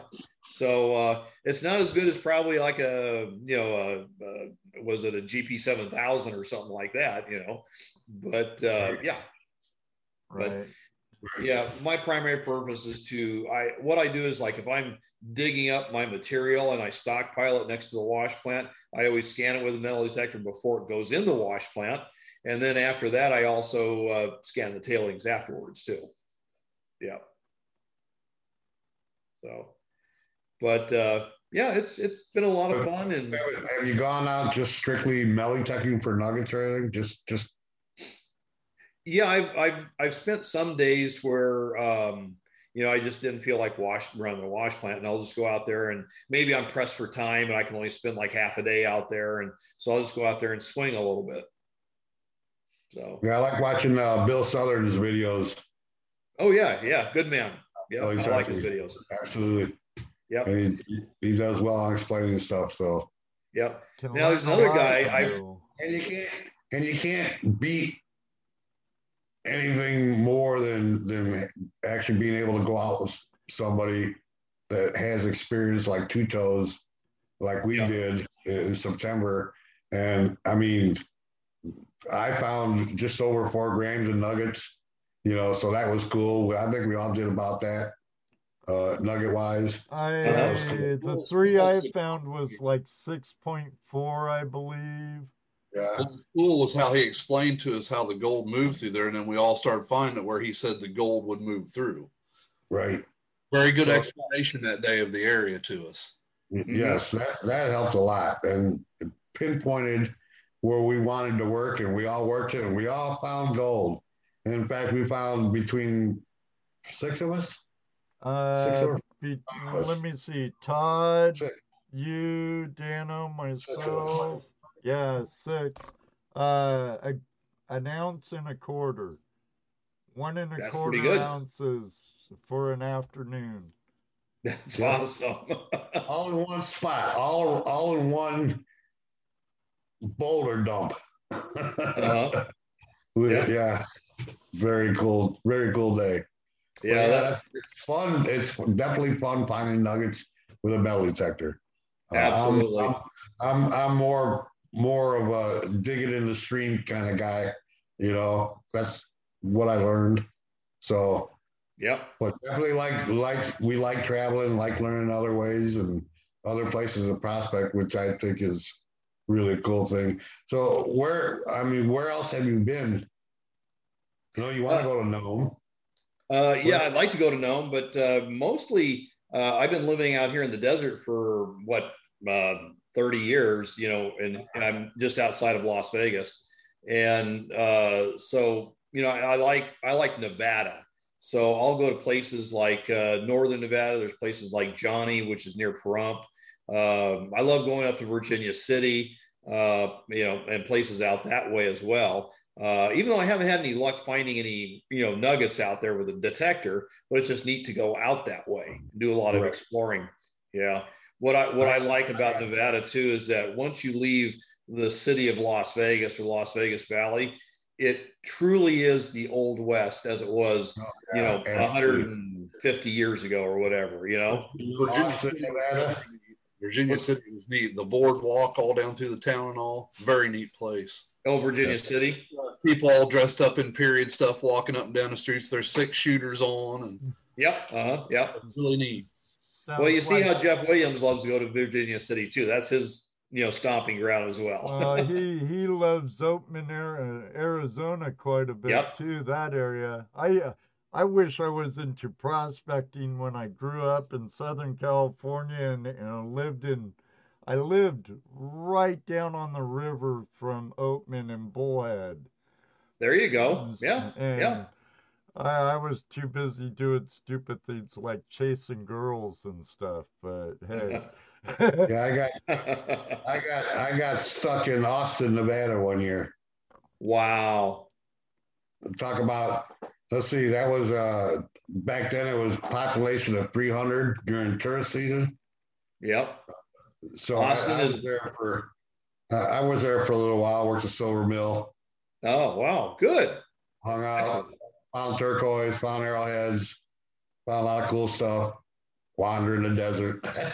But yeah, I got, my car broke down in Austin. And I worked there for a little while and hung out, and then finally left at the end of the summer. I think it'd be the end of the summer. But it was a really cool experience. Absolutely. You know what? You tell that story about your car breaking down. I know several other people that have told that same story. Oh, well, dude, let me explain that little portion right there for you. When I broke down, I was coming back from California, right? Had a 1950 Dodge panel truck with a flathead 6 in it. That's as far as it got. When I broke down, the guy, just as you're pulling into town, he said, just park it over there in that lot over there. There was nothing but cars in this lot that done the same thing. Blew up there, you know, from overheating and stuff. You know, I just crawled in there, and, you know, it was steaming bad. Oh yeah, that whole lot was nothing but cars. The same thing had happened. Yeah, that's probably they broke down, but I stuck around. Got a job.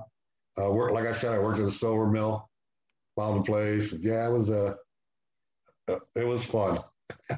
Well, Nevada is dotted with all kinds of old towns, and I'm sure, you know, obviously back in the heyday, it was the gold and silver that brought in the population, but there's been a renewal over the decades of, you know, people ending up there for whatever circumstance, and you know, and staying, you know, and making the population grow for whatever town, you know.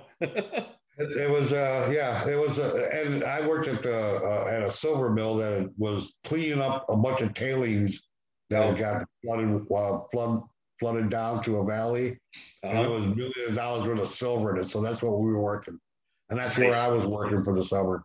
Nice. So that was interesting. It was fun, and it was an adventure. It's okay when you're in your 20s, your early 20s, you can do shit like that. Oh yeah, I know. Me too. Yeah, but it's you know, whenever I'm traveling, you know, most people will drive through the deserts like Nevada, California, Utah, you know, and they'll say, "Oh, this is such a boring drive. Like, oh, I can't stand it. There's nothing out here." To me, I'm like, I'm having a feast. This is like, woohoo, you know, this is great. You know, I'll sit there. Oh, I got to go prospect over there. Oh, I got to check out that, you know. And if I'm with my wife or somebody, look at me like I'm nuts. My wife hates it because I'll go, that's a dirt road going nowhere. I'll go check it out. Where you going? I'm going that way. We'll say, I don't know. Let's go look. You know, probably one of the most profound areas that I've been to is a place called Belmont. and it's almost right in the center of Nevada. It's a little bip northeast of Tonopah, about 60 miles. And when you go to Belmont, it's a ghost town, okay? And it was actually the county seat for Nye County, which is the largest county in Nevada at its heyday. But anyhow, you go up where the smelter and foundry is, and you sit on this mountain view, and you look in almost 360 degrees in all directions, and there's nothing, I mean, just as far as you can see. And it's like, who found that silver deposit back in 1866? What were they doing Just out wandering there? around out in the desert, out in the middle of nowhere. It's amazing, Yeah. That was, I mean, and I've told this story out here before. Coming on to walking around the desert and coming onto an old fire ring, and realizing there's a bunch of stone seats around, and sitting there and then sitting down and finding napping chips from when they were napping points, and finding broken points. And it's amazing. You're out in the middle of nowhere, and you come across this. You come across some old broken down wagon wheels and frames and stuff. And you're going, what? Oh yeah. Mm-hmm. Yeah. Yeah. Well, you think about it, the Pioneer Trail, at least in Nevada, cuts right across the 80 or parallels the 80 freeway, Right. That's where I was. That's where Austin is. Yeah. Austin, Eureka, all those places, Elko, Right. They're all right off. And then you got other spurs like Jawbridge and a few others that are north and south. And yeah, and it's amazing. And that's how that's how 6 Mile Canyon and Gold Canyon got discovered, because it's right along the Pioneer Trail. When those folks were going through Dayton, Nevada, which is now today's Dayton, Nevada, they decided to reach out and pan for gold. And then they started following upstream. And of course, the 6 Mile Canyon is an interesting story because they kept getting this gray sludge that was plugging up their sluices. And so they kept working their way up. Well, finally, somebody got the brains to assay that gray sludge. And what it was high-grade silver. High-grade silver. And then that was it. The world famous Comstock mine. Yeah, the rest is history. Yeah. Now, have you ever done anything at Rye Patch? At where? Isn't it the Rye Patch? No, I haven't done anything yet. Talk about Virginia City, how they paved the streets with that. Oh yeah. They call it streets of silver. There's a reason they put all that silver down for road bedding when they was digging mines. Yep. That was just leftovers for them. They didn't want it. They had no use for it till they realized what it was. Right. Yeah, and well, the silver was so high grade that they actually had to add waste tailings to the mill to process the silver. Otherwise, it would just gum up their process. That's how rich it was. Yeah, it's pretty amazing stuff. Really, and even the tailings that we were running were rich in silver. It was amazing how much silver we were getting out of this sand and just mucky stuff. It was really great looking. And then we were running through the filters, and it was just caked on these filters. Yeah. It was incredible. Yeah, because most silver naturally found in the environment is usually black. It's oxidized, especially out in the desert. Right. And it's it looks like what we call dendrites. And even though it's not manganese oxide, it's actually silver, but it looks very much the same. And so it's really hard to find nearly, a sulfide form of silver, So it's pretty amazing, especially, up there they find it, Yeah. So, but it's. Well, I know the process they use for extracting silver now is different from what they were doing back then. Now, yeah, they use cyanides and chemical processes. Right. Silver with cyanide, it only works if it's oxidized. Okay, so that's the only time you can really use cyanide.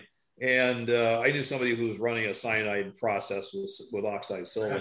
That's what we were running there in Nevada, was a cyanide process. Right. We would run it through a screw. We dump it and crush the rocks and everything and the sand, run that all through a screw, separate with cyanide in the water, Yep. separate the silver from the sand, and shoot it out the settling pond, then bring it back in, run it through a filter, and scrape the filters and smelt that down. And yeah, that's where you got your precipitated silver, and then you melted it down into ingots and stuff. Yep. Yeah.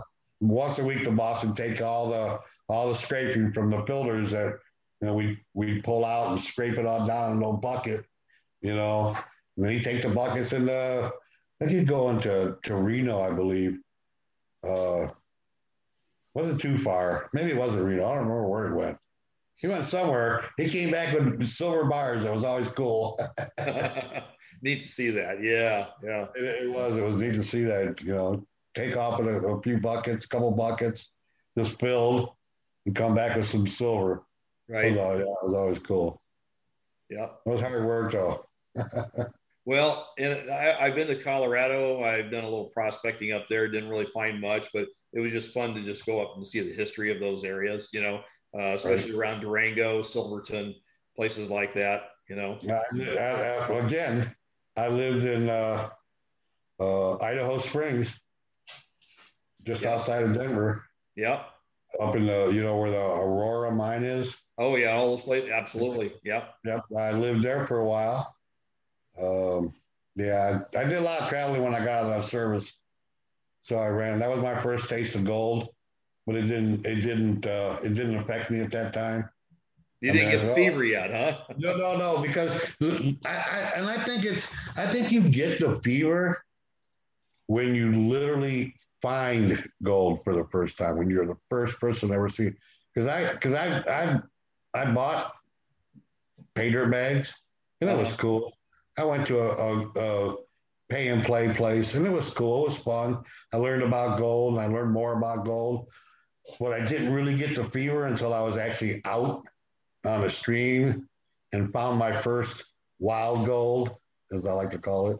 There you go. That's a good way to say it. Wild gold hasn't been found yet, so it's wild gold. So that's when I literally caught the fever, and it wasn't until I actually found it. And I think that's what the fever is the fact that you have found something that's got value to it.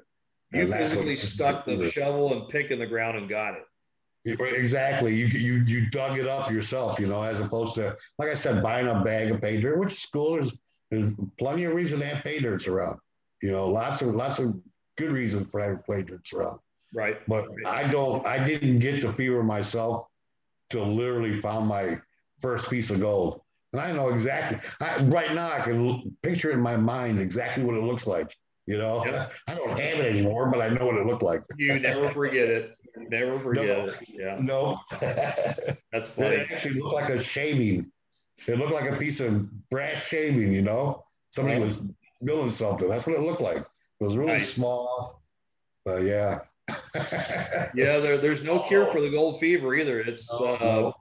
Once you get it, once you're infected with it, the only way to remedy it is more gold. Yeah, more fever. Yeah. So it's a fun thing. It's a fun hobby, and it's really great. It's doing my videos and stuff that just makes it more fun, and I love talking with the public and people writing and stuff. And some people come up with some really great ideas, and it's just awesome. And I think in particular, miners or gold miners, even though most of us are probably dirt poor, we're probably the most brilliant, innovative people out there in terms of building stuff, coming up with stuff. And here's how bad we are. We'll take a perfectly good piece of equipment and modify it to fit our needs. Yeah. Our wants, no matter what the manufacturer says. I know they all hate it, but we do it anyway. Every miner out there alters their equipment a little. Somewhere along the line, they'll do something to make it easier or a little more efficient, or But let's face it, 9 out of 10 times it's about ease of operation. and make it easier for ourselves. Well, heck, we have guys like Allan, myself, look at wire mesh and buckets and think of something. Exactly. Guys that look at truck bed liners and build a dredge or a high banker out of it, and all kinds of stuff. Yep. It's funny because all those things come around every so often again. David Villa says we're tweakers. Whatever. Tweakers for mining equipment. We are, David. We're all tweakers. Tweak it just a little bit. I'm jonesing for my gold fix, man. Yeah, I'm ready to go out. Well, it's a funny thing is you go to the hardware store and you don't know what you're going to find, but you're looking for something that'll fix or work with something. And so you're going up and down the aisles and you're looking at everything, and the store clerks are all looking at you like, can I help you? And I'll look at them and say, no, I haven't found it yet. and they go, well, what are you looking for? I says, I don't know yet. I know when I see it though. But I'll let you know as soon as I do find it. Yeah. Oh yeah, I'm the same way, dude. I'm the same way. Yeah. I go, what are you looking for? I don't know. Whoa. Oh, I've had that happen in Menards or Home Depot. You're like, well, like when I made my PVC dry land nozzle, I'm like, well, I need this and this and this, but I want it all out of PVC. Well, what are you using it for? I could probably help you. And no, you can't. Yeah, that is so much fun. And really, that's kind of fun watching these people in the stores trying to help you figure out what you need, and then get interested in what you're doing. Yep. Some of them I actually generally told them because they were begging me like, what are you going to use this for? Because they knew I was going to use it off label. Right. You're not going to use it for what it's meant for. And so they tell them, and they're like, wow, really? Oh, I've had them. I've had them do the same thing. Well, what about this? Will this work? How about that? Maybe.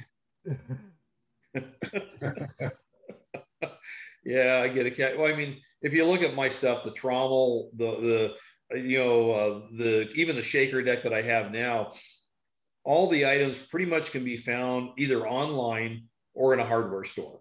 There's really nothing specially fabricated out of any of my stuff. And that's what I like about it. Like I have a video series on how to build those bucket trommels, because you can just go to the hardware store or go on eBay or Amazon and get the supplies for it. And you don't have to make a lot of modification, and boom, you're in business, Hell, I do things like I'll be at an auction. And as a matter of fact, I got a set downstairs right now. I was at an auction and they had the vibrators off of one of those old hotel vibrating beds. Yeah, exactly. That was my thought. So I could use that for a shaker table. I knew exactly where you're going with that. Or even an earthquake classifier. Yeah. I pay like $5 for it, So I got, and it's 3 separate units, so I can, run 3 separate things. those quarter bed vibrating machines. Yeah, and you can actually buy those vibrators on eBay brand new too. Sure. But I like auctions myself. That's one of my forms of treasure hunt. Yep. So and what I like about it is being able to create things that then other people can use and share with them. I can't tell you, there's got to be well over 100 people, maybe a couple hundred people that have looked at my how to build a trommel videos and have made their own. And then they send me pictures back saying, hey, Allan, look what I just made. And I marvel at their craftsmanship. I mean, some of them look better than mine. It's like, dang, that's really good. Well, so it's cool. Everybody has their own ideas of how to come up with the same results. Yep. You know, Yep. some are better, some are as good, some ain't worth a crap. But you know, everybody's got their own idea, and hell yeah, that's why we do this so we can get better at what we're doing, whatever it is. Right. We're all learning. We're all having fun, and Right. we're trying to. That's the important part, that we're having fun. Yes. That's right. Yes. It's about having fun too. I mean, because if it's all work, it's no fun, is it? Yeah. Sometimes the fun's the gold. You get more of that than you get gold sometimes. Yeah. But if you spend the time and have fun building something and you go out and get the gold with it, that's just like, well, that's just primo, Yes. Oh, yeah, absolutely. That's like double gold fever. Yeah. Because not only did you find something no one's ever found before, you built the equipment, or you designed a piece of equipment to help you find it. Yeah. So now you got double fever. Now I got to make more equipment, find more gold. Right. And you get the comments. Yeah, you get the comments, or people come up to you and go, wow, that's really cool. Can I make one of those? Sure, go ahead. They start going, hey, can I buy that from you? That too. That too. I'm sure you get a lot of that. With the wash plant, I'm getting a lot of inquiries. That's why I'm heading down this road to making a commercial product, is because there's so many people out there that are already lining up. Well, you have to remember too, not everybody is mechanically inclined. Not everybody's, has the ability to create and produce things. Some people are good idea people, but they don't know how to put that idea to work. Yeah. So when you got somebody goes, man, I love that thing, I just can't do it. And in your mind, you're going, yeah, but this is really simple, but it's not for them. So you have to be able to be flexible enough to go, yeah, I can make another one. I'll sell this one to you, Yeah. Yeah. It's all different levels of DIY people that are out there. Right. Absolutely. Yep. And I have some people that would rather buy it, but at the same time, I'll post videos on stuff to help inspire somebody, maybe point them in a direction or something like that. So, right. Yeah, absolutely. It's always good to pass out information and knowledge. Yeah. We like doing it. We like doing it especially with the young kids, like in scouts and stuff, because they're kind of into that, being outdoors, and so it's just another thing that we can, we like to show. We do scout demonstrations, and they probably love that. Oh, they do. They love it. Actually, the parents love it more. Yeah, I get a kick out of the kids, but the parents crack me up, Alan. They crack me up. I've seen parents push their kids aside. Ask a ton of questions. I ask a ton of questions. Yeah. Which is fine. This is cool, anything that helps the young kids' minds, go into a different direction, something positive that the parents can get involved in, so they're both heading that direction. Yep. Nothing wrong with that at all. No, well, I bring out the church young men and stuff, and I have a place out there where I'm digging. I have private property too, and I have a house out there, and so we do a camp out at night. We set up the telescopes, look at the stars, and then the next morning we head out to the gold field and we start running material through the wash plant. And then each kid gets to pan some of the concentrates, and I got these little vials to put their gold in, That's and that's one of the cool things about the Ohio, the Buckeye chapter of the GPAA, is that they do a lot of scouting programs. They do a lot of community outreach with teaching kids about prospecting, and not just the kids, but the adults too. In fact, this all summer long, they'll be doing demonstrations at one of the nature centers nearby. So, and that's I like helping. I'm sorry. Our future. No, I'm not. Not one bit. Got to get them interested in it. If we don't get them interested in it, it'd be something that'll die out. Yep, Yeah. for sure. Well, I like the idea of just to get them off their dang phones for a weekend. Yes, or the video game. Yes, yeah, the video game. Yeah, get them all away from that. Get out to reality. Yep. Absolutely. Yeah, and it's really inspiring, and to see these kids, and some of these kids really lock onto it. They like, oh, this is cool, and then they're scouring over, picking up rocks, going, look at this rock. That reminds me of one of the kids at Camp Mayaconda. We did a gold rush there. This kid, he was like with every group that come through. Full of questions and just wanting to know about everything. That group would leave, and a little bit later, they would be back with another group. More questions. That's fine. That's awesome. Yeah, but that is so cool. That's what it's all about, as far as I'm concerned. You get that one kid really excited about it. We had hundreds of kids that day. I mean, we had floods of kids coming through troop by troop. Yeah. Oh yeah. They would bring them in troops at a time, because they were doing a bunch of different activities. That's awesome. They circuit them through. Then we had to do an evaluation on them. We had to hand out a little how they did. Right. Nice. That was a fun time. That was. And for all you guys out there that think that's really a hard thing to put on, it really isn't. Especially if the scout troop or the scouts in your area are willing to help out. It's really not that bad. You get your local club. Our local club donated little $5 bags of pay dirt. We gave to some of them, that some of the kids bought some and taken home with them. We gave some away. Yeah. But but they had a good time, and they learned something, and it's different.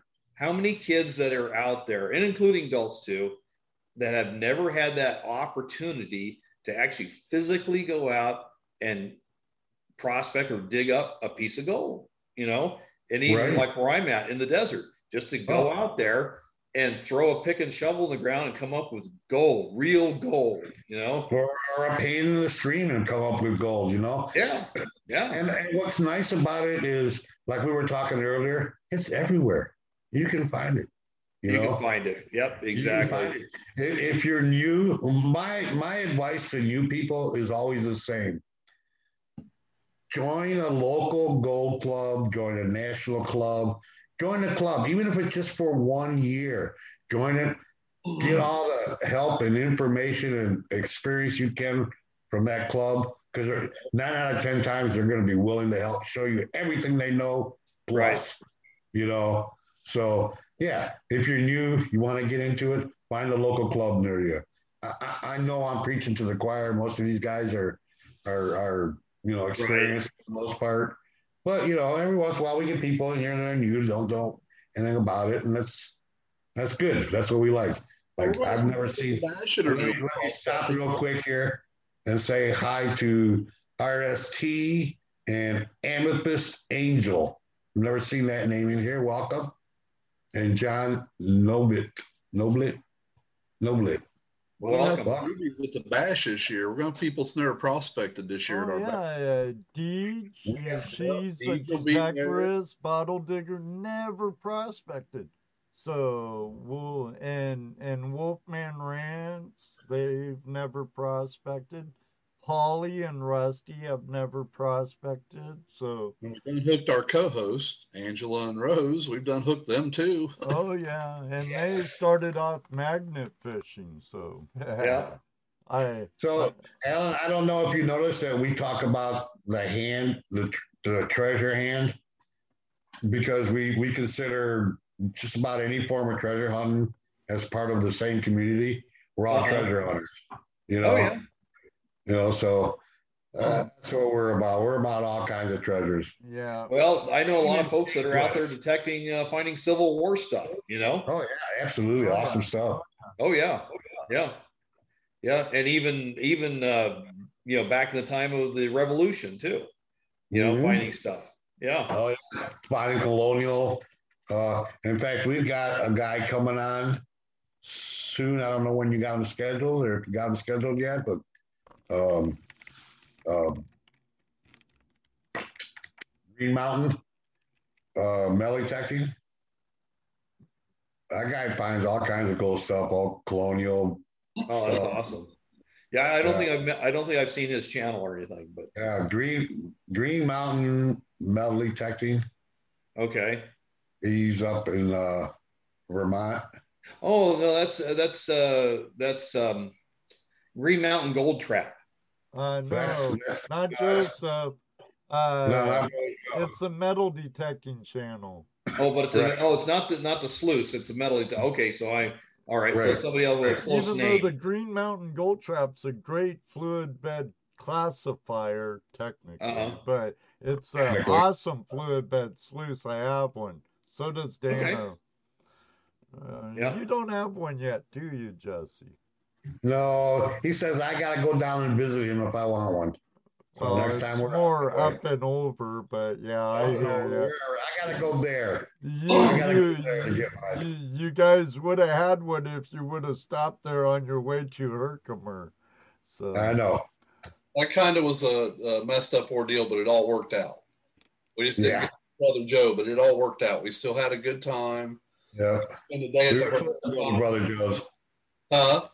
We were supposed to go there. Well, we were supposed to, but it kind of changed plans because of picking up camp and having to reset camp. We just kind of, let's just go halfway home, camp at the Herkimer mine Herkimer's. Well, and drive. you know what's funny? When you came down, if you went or west from where you guys were at in Vermont, you would have drove right past Brother Joseph. Give us a break. You went right through his town. Well, we wouldn't have got to the diamond mine dark then. We couldn't have set up camp. We couldn't have, it wouldn't have worked out. Oh, actually, we stopped at the Walmarts by his house, so. Oh, well, there's the next time.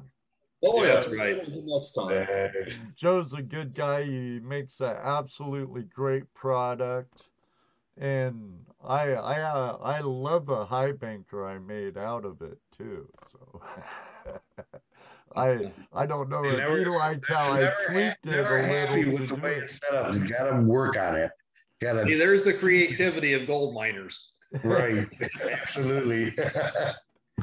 Well, it's that time, buddy. Wow. Is it already? Yeah, it sure is. When you're having a good time, I told you. Phew. Goes by. Real quick before we get off here for the night. What? Just in the mail. Barb just brought them home. Ooh. From Top Cat Prospecting for okay. 4 bags. Nice. Top Cat, our buddy Top Cat from the Motherlode. A sticker. There you go. And he sent Graham bags. Ooh. 4 of them. 4 of them. Nice. Thank you very much, Tom. We'll have to figure out what to do with those. I know Smith's Gold probably at baseball right now because he coaches, but Two Toes, are you out there lurking? I know how Gary likes to lurk. He just likes to watch and listen. He don't want to talk in the chat. I know, but Gary's a great guy. Yes, he is. Great guy. Yeah, I can't wait to get out there again. I'm so envious. Yeah, I can't thank him enough for helping us out when we were out there. That was awesome. He just had it put out a video moving boulders. I said, I want to help you move boulders anytime. Yeah. Yeah, next time. There will be a next time with those guys. I guarantee it.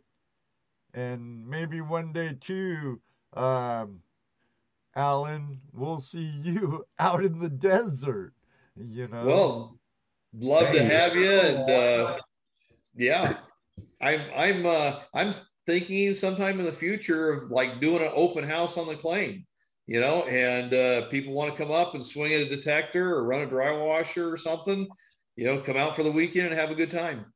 That sounds like fun. Well, Yeah, we'll let you absolutely. know next time we're in Arizona, Nevada.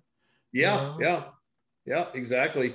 Yeah, just send me a message and or or even through my YouTube channel.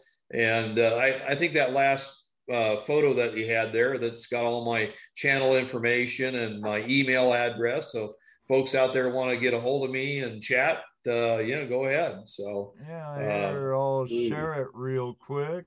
yeah, throw it back up there. That way, the folks that are here, they can see it, and just go to Allan's Gold Mining on YouTube, and you'll pick up all my contact information from there too, as well. Awesome. What's up, Patrick Moore? You're just in time for us to end the show. What the heck, Patrick? He just got off work, and give him a break. Well, he was lurking. Whatever. Well, now you can replay it, so Right. Right. Make sure you comment when you watch the replay. Buddy. That's right. That's right. We know you. We love you, brother. Patrick is a good friend of ours over in Indiana. We play on one of his permissions. Okay. Great guy. It's one of the family. A brother of another mother. That's how it is. Him and Wendy run the Wayward Home for Lost Miners. Wendy and Patrick's Wayward Home. Home for Wayward Miners. Yeah. Yeah, so that's where we crash when we go to Indiana. Right. They get some best pot pies that they make that are killer. That pot pie's like 5 pounds, one pot pie. Oh yeah, good stuff. We need to make it to Indiana a bit more this year, but I say we need to make it to the Wilson a lot this season. I think we need to go to the JJ Land. Yeah, that's honey hole permission of Dano's, Allan. We have yet to exploit her. I found a .73 picker there. Wow. That was outstanding for where we live around here. Yeah. I'd be doing the happy dance. If you've seen the original Uncut video, you would understand the excitement of the day. Oh, absolutely. I have words to put that on video. Well, any gold is good gold too. Yeah, that's how I see it. Yeah, there's a reason we call it the JJ Land, and if you saw the uncut video, you'd know why.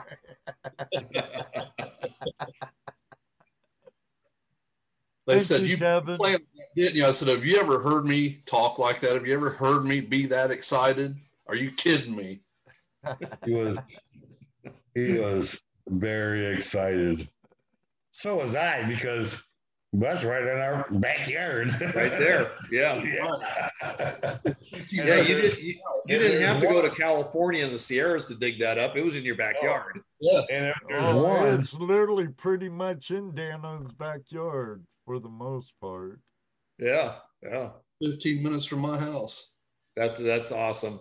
And it's all bedrock bottom creek, which you don't find much in my area like that. Most of it's cobbles but no, it's definitely a nice place. We need to go check it out and exploit it a little bit. Yeah. Look a little deeper into it. Well, the old saying, gold is where you find it. Oh, and I love that saying, Allan. I love that saying. Right in that with JJ hole it laid. Yep. Yeah. We have the ladies in the house going, Yeah, the word exploit, the word exploit is what I choose to use on this particular channel, because the word I really want to use would get us kicked off. Oh. Well, welcome back, Mark. Just in time for us to wrap her up, I think. I know it's still fairly early for Allan. I'm sure he has Yeah, other just things go about to time for do. dinner, and I know you guys are probably time for bed. Yep. Yeah, Work I'm till getting early. there. Getting We'll there. we'll be heading that way soon. Jesse, Yeah, he's retired. He just does what he wants. Jesse don't have no I'm time. retired. Yeah. I'll stay up tonight, do some more computer work, getting stuff ready to print out tomorrow. That's the advantage of being retired. You can just set your own clock. Hey, dude, I worked a long time for that. Yeah, I'm getting closer too. I can't believe I'm coming up on 60, my next birthday. Jeez, time flies. I'm 70. I'll be 71 this year. Oh, I've been that's working great. since I've been working some kind of hustle or job since I was 6. So There you go. I'm done. Jesse older than dirt. Well, I'm 62 and I see the light at the end of the tunnel, so it's getting closer. Yep. I see Heavy Meadow talking to Ron for the Hills, but I haven't seen See, him. Ron. I didn't see Ron in here either.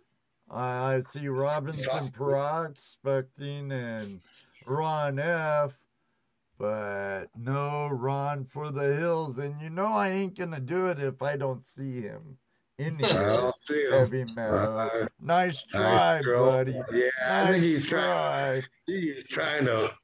Yes, he was, Ed. He's trying. Mark Miller says he's 61 and he's done. Yeah, I see that. We're getting closer to my nomadic lifestyle. How old was I? I was 62 when I retired. Nice. Yeah, I wish I could do that. Yeah. Yeah, I got to retire early with no penalty, no anything. I got all my full pension. Nice. Said, yeah, let me out of here before I destroy my body and I can't do nothing. That's right. That's why I'm going to retire as early as possible. Because I'm in construction and that's not good. Who needs a gym with prospecting and construction? But geez, I'd rather beat my body to death prospecting than swinging a hammer. Yeah, exactly. Well, I see it that way too. I've got so many projects on the list and a bucket full of bucket list things. I need to retire just to handle it. Yeah, you won't. Seriously though, when I retired, I coached football for a little while, youth football. I was football coach for a little while, and that was fun, and I really enjoyed it. But then I didn't enjoy the league anymore. It got too weak, let's say. So I got out of it. Then I'm just kind of getting bored sitting around. I found prospecting, and heck yeah, man, it's been great. Really helped out a lot of different ways. Not money wise, that's for sure, but made it through California last year. I was proud of Jesse. Jesse did it, man. You did really good for an old man on those mountains, Jesse. Dang right he did. And Sierras are some tough terrain. And you have to remember, I was mending from a torn ligament in my knee. Yeah, true. Yes, I was mending. So I when you just see wish videos, I would have saw your dance on the secret creek, but Dano saw it. So hey, look who's here! What's up, Jeff?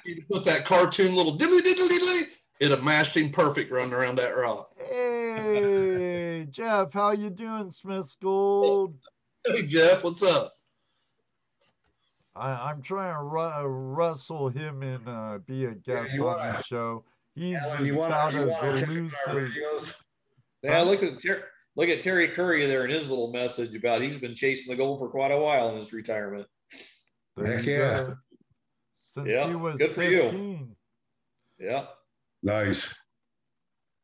Yeah, you want to check out our trip to California. Well, we all put out videos, but Smith Gold's got some good ones. My favorite, of course, is Two Toes and oh yeah. Mm-hmm. Yeah, I watched Two Toes. Two Toes and the Gold Diggers. Yeah, the Gold Diggers. Watch that video. That's us. Yeah. That was us. And what I like about days like that day is when you're all YouTubers, you get that many different angles of that day. Right. Different takes on that day. Yeah. Yeah. Same way that first Saturday we got there and went to the creek and had them ribs and chicken and all that. There was like 6 different videos from different people that day. Right. 2 toes and a gold digger. That's what it was. Thank you, Jeff. Yeah. But everybody, thanks for popping in, Jeff. Greatly appreciate it. We miss you during baseball season. And again, Gary, 2 toes, if you're out there lurking, eating supper, thanks for listening. Hurry up with your computer studio. Love to have you on as a guest. You too, Jeff. Really? You too. Yeah. Don't be shy. Don't be shy. Everybody, thank you very much for joining us tonight. Greatly appreciate you all being here. Yeah. I just want to. Oh, go ahead. Oh, go ahead. I just want to thank everybody for letting me have this opportunity to chat with folks, and Dan and Jess and Ed. Just great talking with you. It's we get whenever gold miners get together, we never shut up. So. Yeah, we know. I know. Yeah, and it's just fun to talk with other folks that do have the same interest, and all the audience that's been here and messaging on the side on the little chat room, and it's been great. And just thank you for the opportunity. You're more than welcome, Allan. Thank you for joining us. Yep. And stay tuned for some more videos. They'll be popping up here this week. So, yeah. And if you want to catch that video we were talking about where Allan goes through the innovation of his newest creation, it's still pinned up in the chat. There you go. Make sure if you're not subscribed to Allan, boost him up some more. Show him some Flash Fam love. Which I'm sure all the prospectors in here are already subscribed to you. I wouldn't be surprised if they're all already subscribed to you. Yeah, neither would I. If not, they will be, I'm sure. Yeah. Well, it's a growing thing, and the subscriber list continues to keep moving in a positive direction, which is great. That's good. More power to you, Allan. Well, thank you very much, and same with you and your channel and all that too. Thank you. Yeah, I've enjoyed watching your videos. I don't watch them all the time, but when I catch them, I enjoyed watching them.